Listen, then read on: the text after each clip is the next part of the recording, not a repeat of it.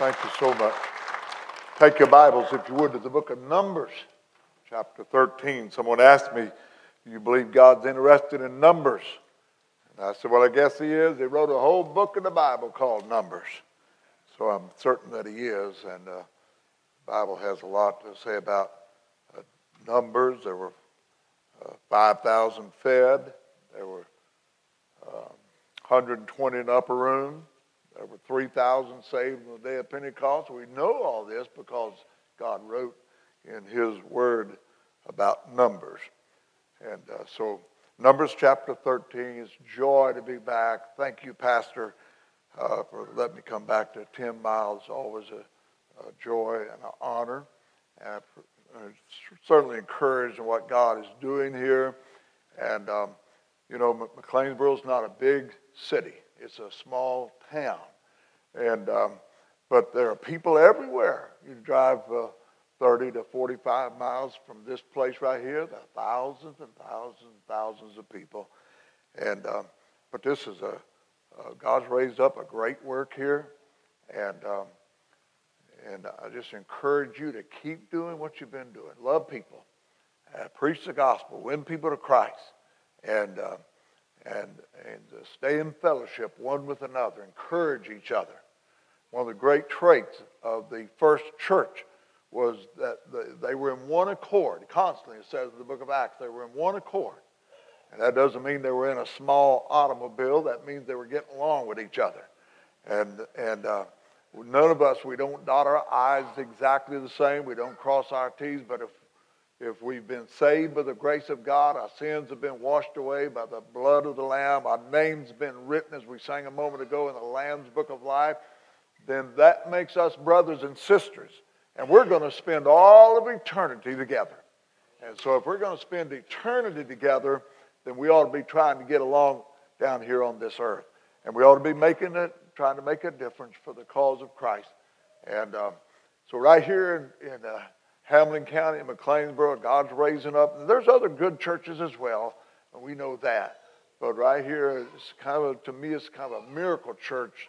The numbers that you have coming out of COVID and to see the rebound that you've made. And the average church that we're with, the pastor tells us they lost about 25 to 30% of folks that did not come back.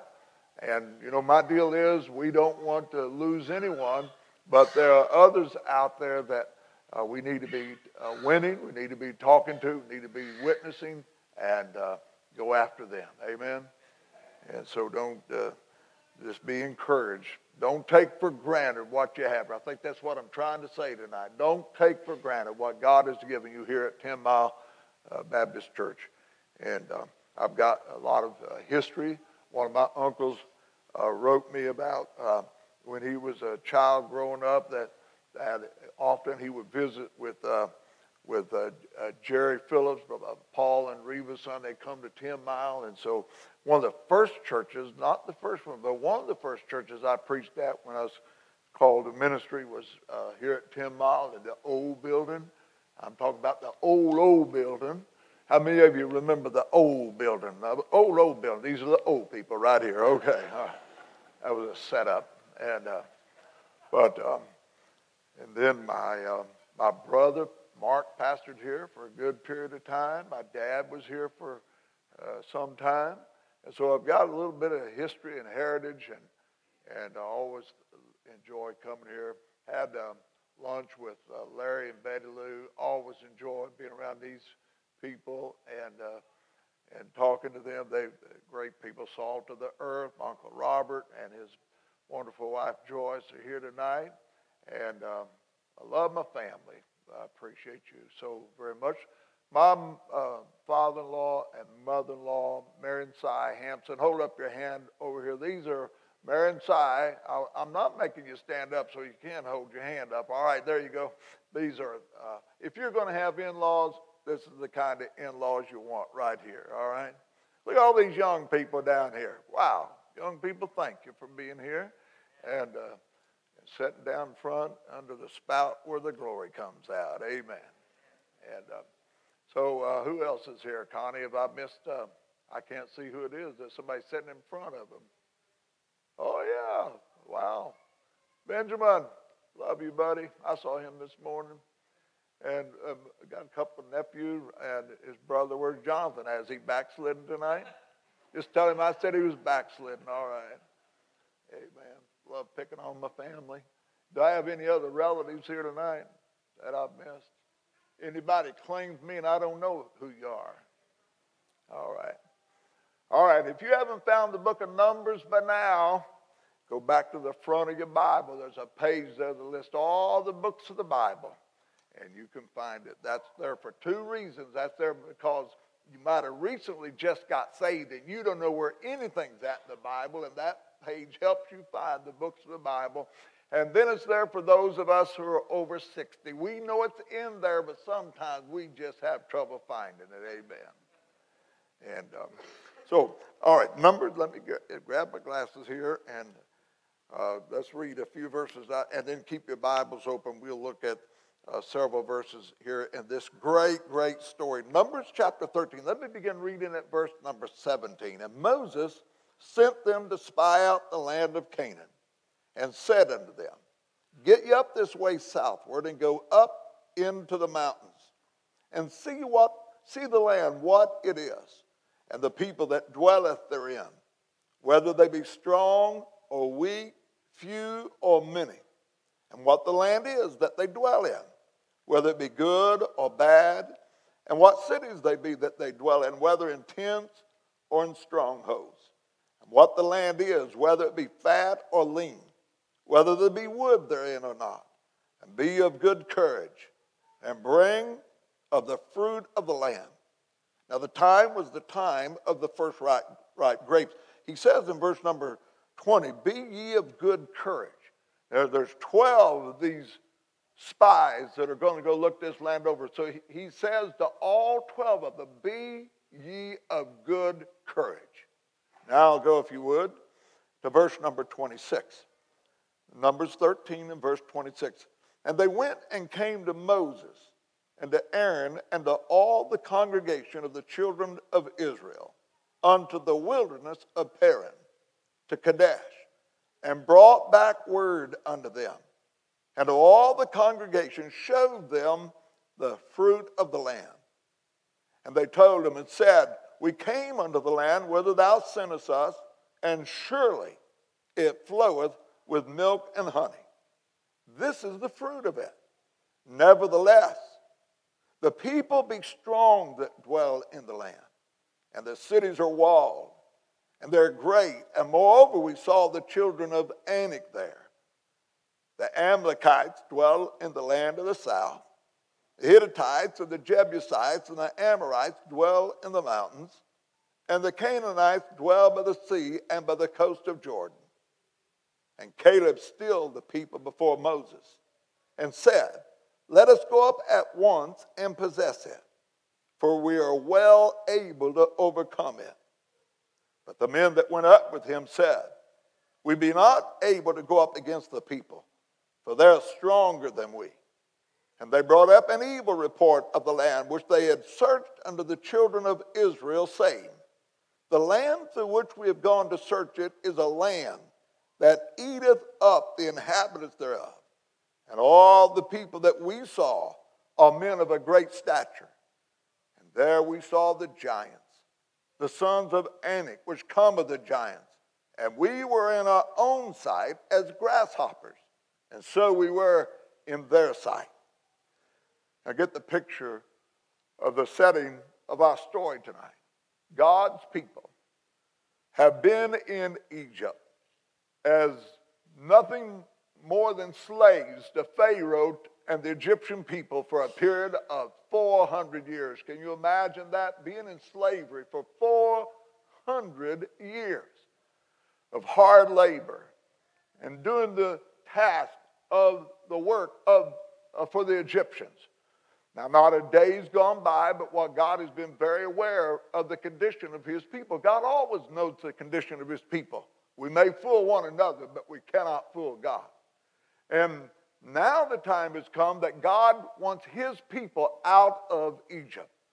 Now listen to this very carefully. God never moves a people or a person from a place, but what he doesn't have a better place prepared for them.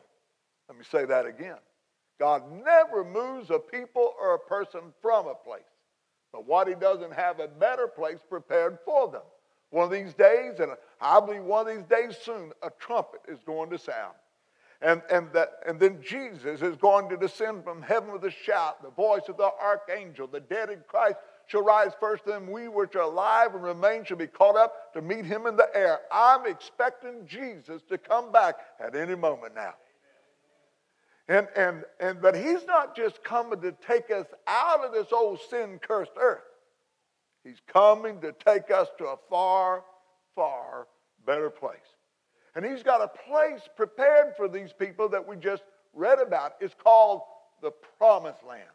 It's called the land of Canaan. I've heard preachers say that it was a type of heaven, but actually it's not a type of heaven. It's a lot better place than where they've been, but it's not heaven. There was death in this land. There was sickness in this land. There were wars to be fought in this land. There were problems in this land. There's none of that in heaven. Thank God. And so, you know the story how God does all kinds of miracles to get his people out of Egypt. He changes the water to blood. He sends the plague on the cattle and the plague of locusts and the frogs and plague after plague after plague. For the Egyptians, it was plagues, but for God's people, it was miracles. And then, finally, Pharaoh says to Moses, you can go.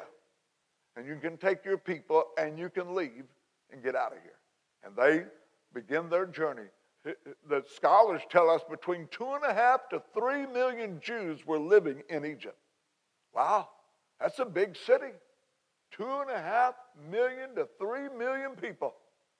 And how's he getting them out of Egypt? How's he leading them out of Egypt? He puts his hand on a man. I'm not against committees. I'm not against boards. I serve on both of them. But nowhere in this book did God ever use a committee or his board, a board to lead people. He always put his hand on a man.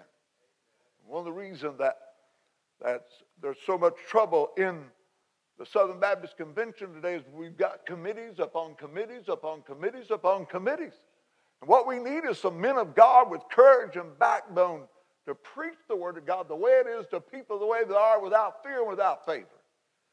And so God put his hand on Moses, and here they are. They're going out of Egypt. Do you see this in your mind? 2.5 million people following Moses to the Promised Land. They come to the Red Sea, and God does another miracle. He makes a highway. He parts the waters, and they walk across on dry land. And then you would think that if anybody had reason to celebrate, if anybody had reason to rejoice, it would be these people. They've just seen the hand of God. They've seen miracle after miracle after miracle, and now he's just parted the Red Sea and let them come across. But when they get to the other side, they begin to complain and gripe and bellyache. It does seem like sometimes the more God does for us, the less we appreciate it. I told you this morning, I love doing things for my children and for my grandchildren, but I do want them to be appreciative. I do want them to say thank you. And I think God loves doing things for us, but I think he wants us to thank him and be appreciative of it. And so now we're at the story. Moses has picked 12 spies. Now get this. These are 12 of the best. These are leaders in each of the 12 tribes of Israel. And he has chosen 12 of the best to go down and spy this land out. And he just told them, you're going down, you're going to see some stuff, but be of good courage. And then go down and bring me back a report. What is going on at the Promised Land? And what do they have down there? What are the people like there? What are we up against? They all 12 go down and they see the same identical things. All 12 of them. What do they see? They see this land of opportunity.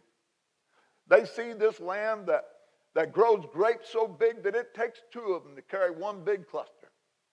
This is the land that flows with milk and honey. This is the land of promise. They've heard about this land. This is the land that God has told them is their land. But wait a minute. They all 12 see the bad stuff too. They all see the negative stuff. What do they see? They see giants so big that it makes them look like grasshoppers in their sight. They see these great big walled cities. They see all the obstacles and all the problems. All 12 saw the same identical things. Now, when they come back to Moses to file the report, something strange happens. There are two distinct opposite reports. How in the world can this happen? How can you go look at the very same thing and there's two opposite reports? Let me tell you what happened.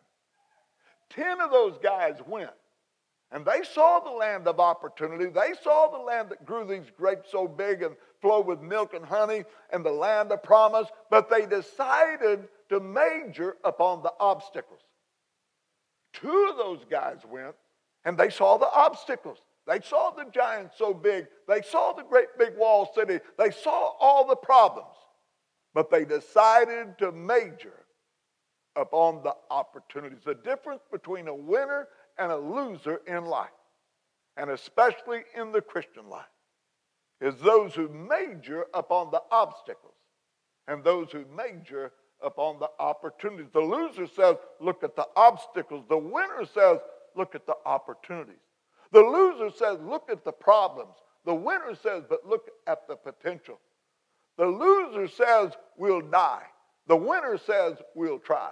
The loser says, there's no way. The winner says, God can make a way.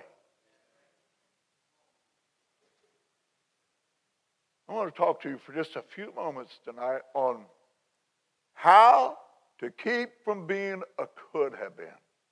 Did you know all 5 of these guys, all 12 of these guys had the same opportunity? All 12 of them could have been winners.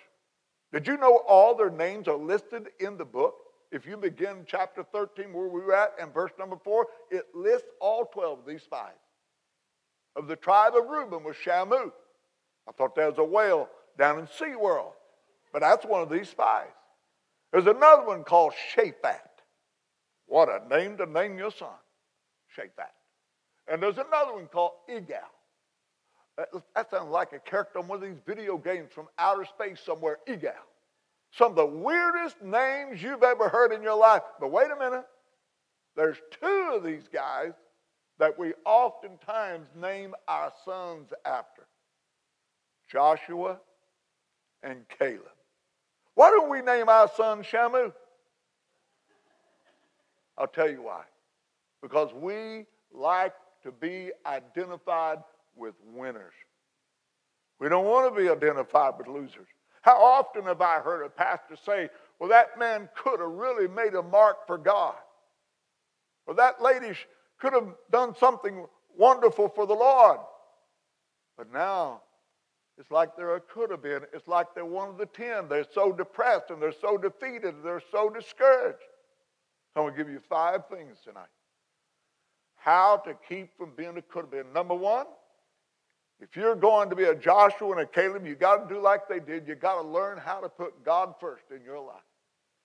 You know what they knew? You know what they realized? You know what they understood? God had already said that they're to have no other God before the true and the living God. You know when God tells you something in this book right here, people, as the old saying goes, you can take it to the bank. It's good. It's solid. You can trust the word of God. You can trust the promises of God. God's already told them this is their land. And Joshua and Caleb knew that God was right. And they were to put no other God before the true and the living God. And if you're going to keep from being a could have been, you got to keep God number 1 in your life. The Bible says, seek ye first the kingdom of God and his righteousness, and all these things shall be added unto you. You understand that there's nothing wrong with you having things? There's not anything wrong with you having nice stuff. There's not anything wrong with you living in a nice home or driving a nice car or having a boat or a camper unless the things come between us and God. If you have a boat that takes you out of church Sunday after Sunday after Sunday, you probably ought to sell the boat. It's not that the boat itself is sinful, but it's that you've allowed the boat to come between you and God. What do we do on the first day of the week? We go to the house of God. We go to church. That's one way that you seek ye first the kingdom of God. We're faithful to the house of God, forsaking not. You've got a scripture verse right outside here talking about forsaking not the assembling of yourselves together as the like manner of some is. We come to the house of God on Sunday. And that it's the Lord's day, but we don't treat it as the Lord's day in America anymore. We treat Sunday as though it's just another day. And friend, it's not just another day. It is the Lord's day. And he wants to have number one place in your life. He doesn't want to be second place. You know, when I was growing up in my mom and dad's house, you know, I never one time ever remember having a discussion on Saturday night whether we were going to go to church on Sunday morning. We just knew that come Sunday morning that you were going to church. You were going to the house of God. And then Connie and I got married, and we got 3 children. We never one time had a debate or a discussion about whether we were going to go to church on Sunday. You want to know why? Because it's the Lord's day. That's where you're supposed to be. And even if you're on vacation, you ought to find a place to worship the Lord. Did you get quiet in here? Did I say something strange? No, that's the way we used to believe. Did you know, and I've probably said this at 10 Mile before, but it's worth saying again. Did you know that it used to be a time in America when they would look at the church to see what the church was going to do before the world made decisions about what they were going to do? You know, we never played basketball or football on Wednesday night when I was growing up. You want to know why you didn't play ball on Wednesday night? Because they knew at the school it was prayer meeting night. They knew that. But now, they don't care. And you know why they don't care? I think it's because we haven't cared a whole lot.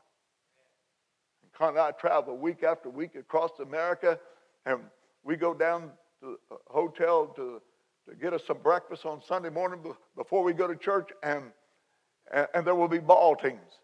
It's 9 o'clock on Sunday morning, and there's ball teams.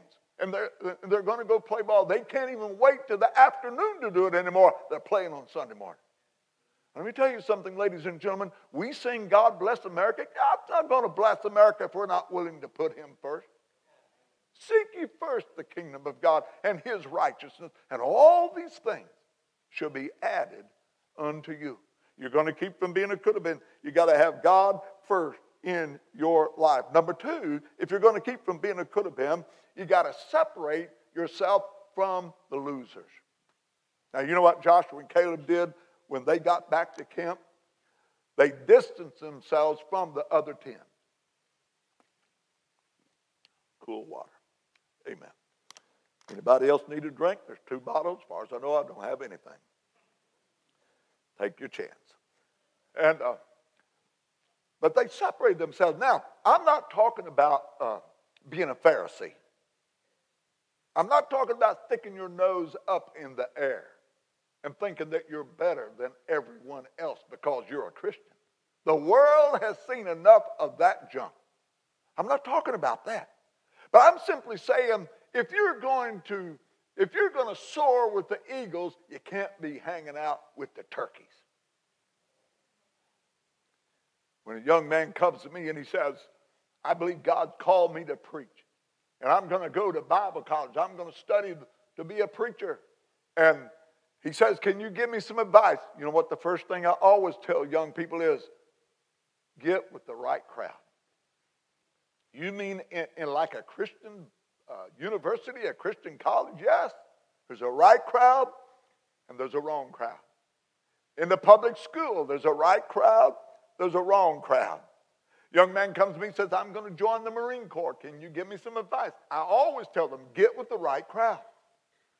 A young man comes to me and says, I'm going to join the Navy. Can you give me some advice? I said, I'll pray for you. Just kidding.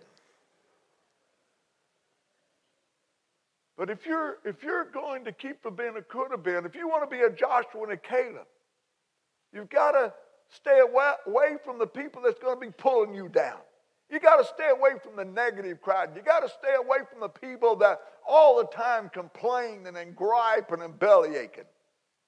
We're driving down here tonight. My father-in-law talking about a guy that you never ever wanted to ask him how he was doing. You want to know why? He would tell you how he was doing. And it would be a 30-minute lecture of his medical history. Hey, folks, when people say, how you doing? We don't want your medical history. We just want to know, how you doing? Well, I'm doing good, or I'm having a bad day, and then go on. Now, I'm not talking about somebody's been in a bad accident or somebody's got a terminal disease. I'm just talking about people, oh, man, I stumped my toe. You know what I tell them? Be glad you got one to stump. How's that working for you?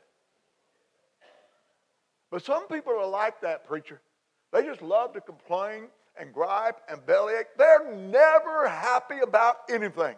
They're always finding something to be upset about. And if the piano's on that side, they'd rather it be on this side.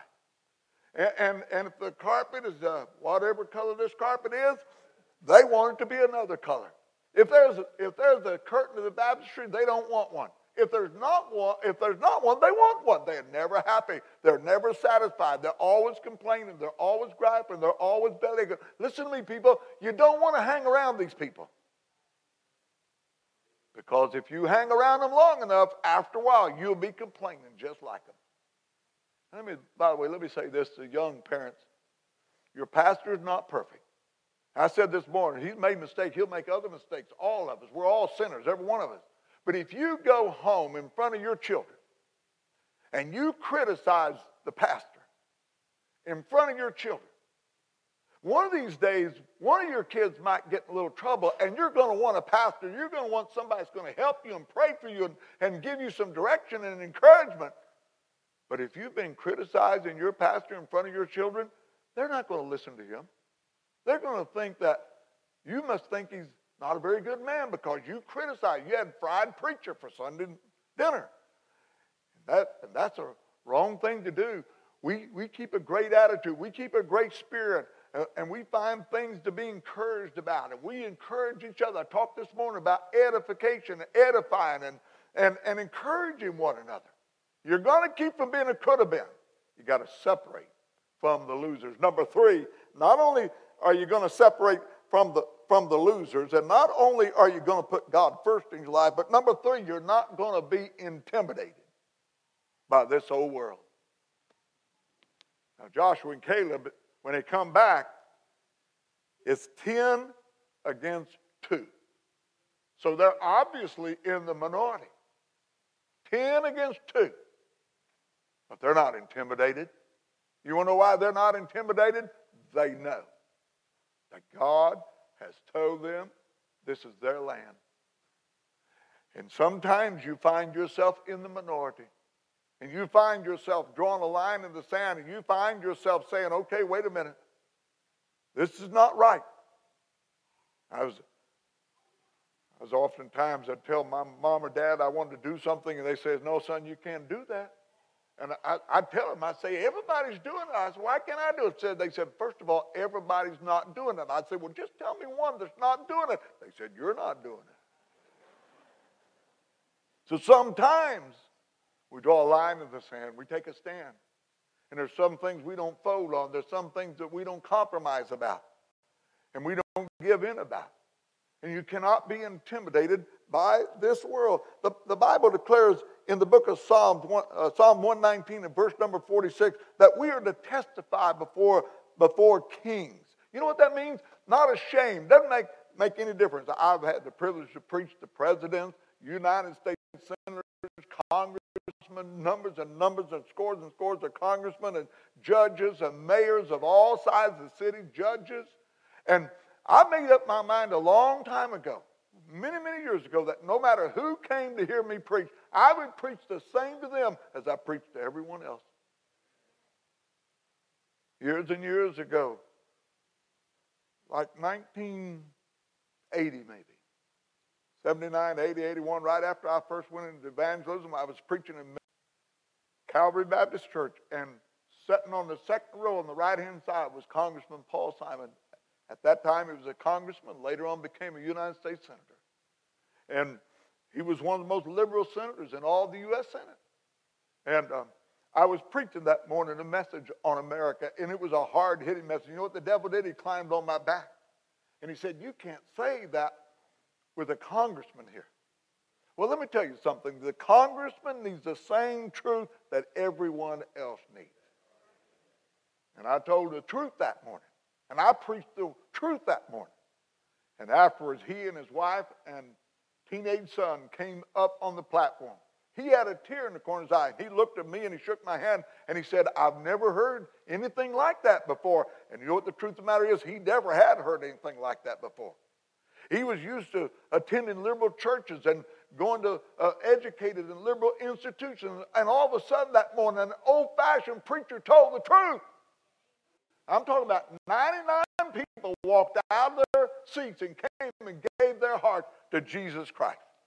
One of those people that got saved that morning was a man by the name of Walter Moore. Walter Moore was a longtime mayor of Pontiac, Michigan. There were 2 or 3 families that afternoon eating in the same restaurant that the mayor and his family was eating in. And they said instead of the mayor sitting down to eat with his family, he was going from table to table in that restaurant telling people that he just got saved. He took the pastor and I to eat on Tuesday to the Silverdome where the Detroit Lions played football. There was a restaurant that was open every day of the week, and where the Detroit Lions played football, where the Detroit Lions tried to play football.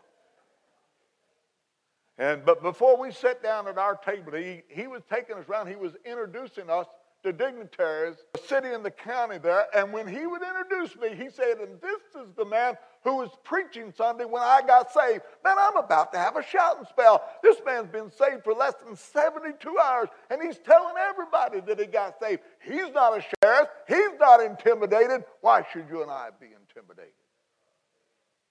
I've probably told this story here before. I love the story, so I'm going to tell it again. I was in our nation's capital preaching at a Christmas banquet. And again, it was a rather large church, and they had rented this banquet facility. There was about 1,000 people there that night. Now, I'm not a good banquet speaker. I'll just tell you up front. But I will preach at a banquet. I'll preach at the drop of the hat. I'll help you throw down the hat. I love to preach. But it was a very starchy, a very formal event. So when I got up, I told a couple of jokes just to try to lighten the crowd up a little bit. I told a joke about the truck driver who'd been driving his 18-wheeler up and down the super slab all day. He was tired. He was hungry. He pulled into his 18-wheeler into the parking lot of a steakhouse. He parked his 18-wheeler outside, and he came into the steakhouse. He ordered him a great big steak, about 1.5 inches, 2 inches thick, cooked just right, cooked medium. Any steak cooked right will be cooked medium. Don't forget I told you that. And then a great big old hot baked potato, butter melting all down the middle of it. He was about ready to eat when all of a sudden 3 motorcycle hippies pulled up outside. They hadn't had a haircut in several years. They hadn't had a bath in a year. And they parked their motorcycles in. They came in that restaurant making so much noise and racket. And they went over to the truck driver's table and they stole his steak dinner right out from underneath him and went over to the next table and sat down and started eating it. That great big old truck driver got up, pushed his chair into the table, walked over to the cash register and paid the lady for the meal and turned around and walked out. And those motorcycle hippies were carrying on having so much fun. And one of them went to that lady at the cash register and said, that fella sure wasn't very much of a man, was he? She said, no, and said, he's not very much of a truck driver either. He just drove over 3 motorcycles parked out front. Well, everybody in that banquet hall loved that joke that night, except for 2 guys. There were two fellas there that night, I'm not making this up, from the local Hells Angels Motorcycle Club. The only reason they were in that banquet hall, a layman in that church by the name of Marvin Harris. Marvin now a pastor in Maryland. I preach for him every other year. And Marvin had allowed these two guys to use his shop. He had a huge body shop. He allowed them to use his shop to put an engine in their truck. The only thing they had to do, they didn't have to pay him anything. The only thing they had to do was to come and hear me speak. And they kept their end of the deal. They came. But they didn't hear another word I said. They were mad. Several tables around them that could hear him, they kept saying, we'll get him. They're cussing, carrying on. They said, we'll get him.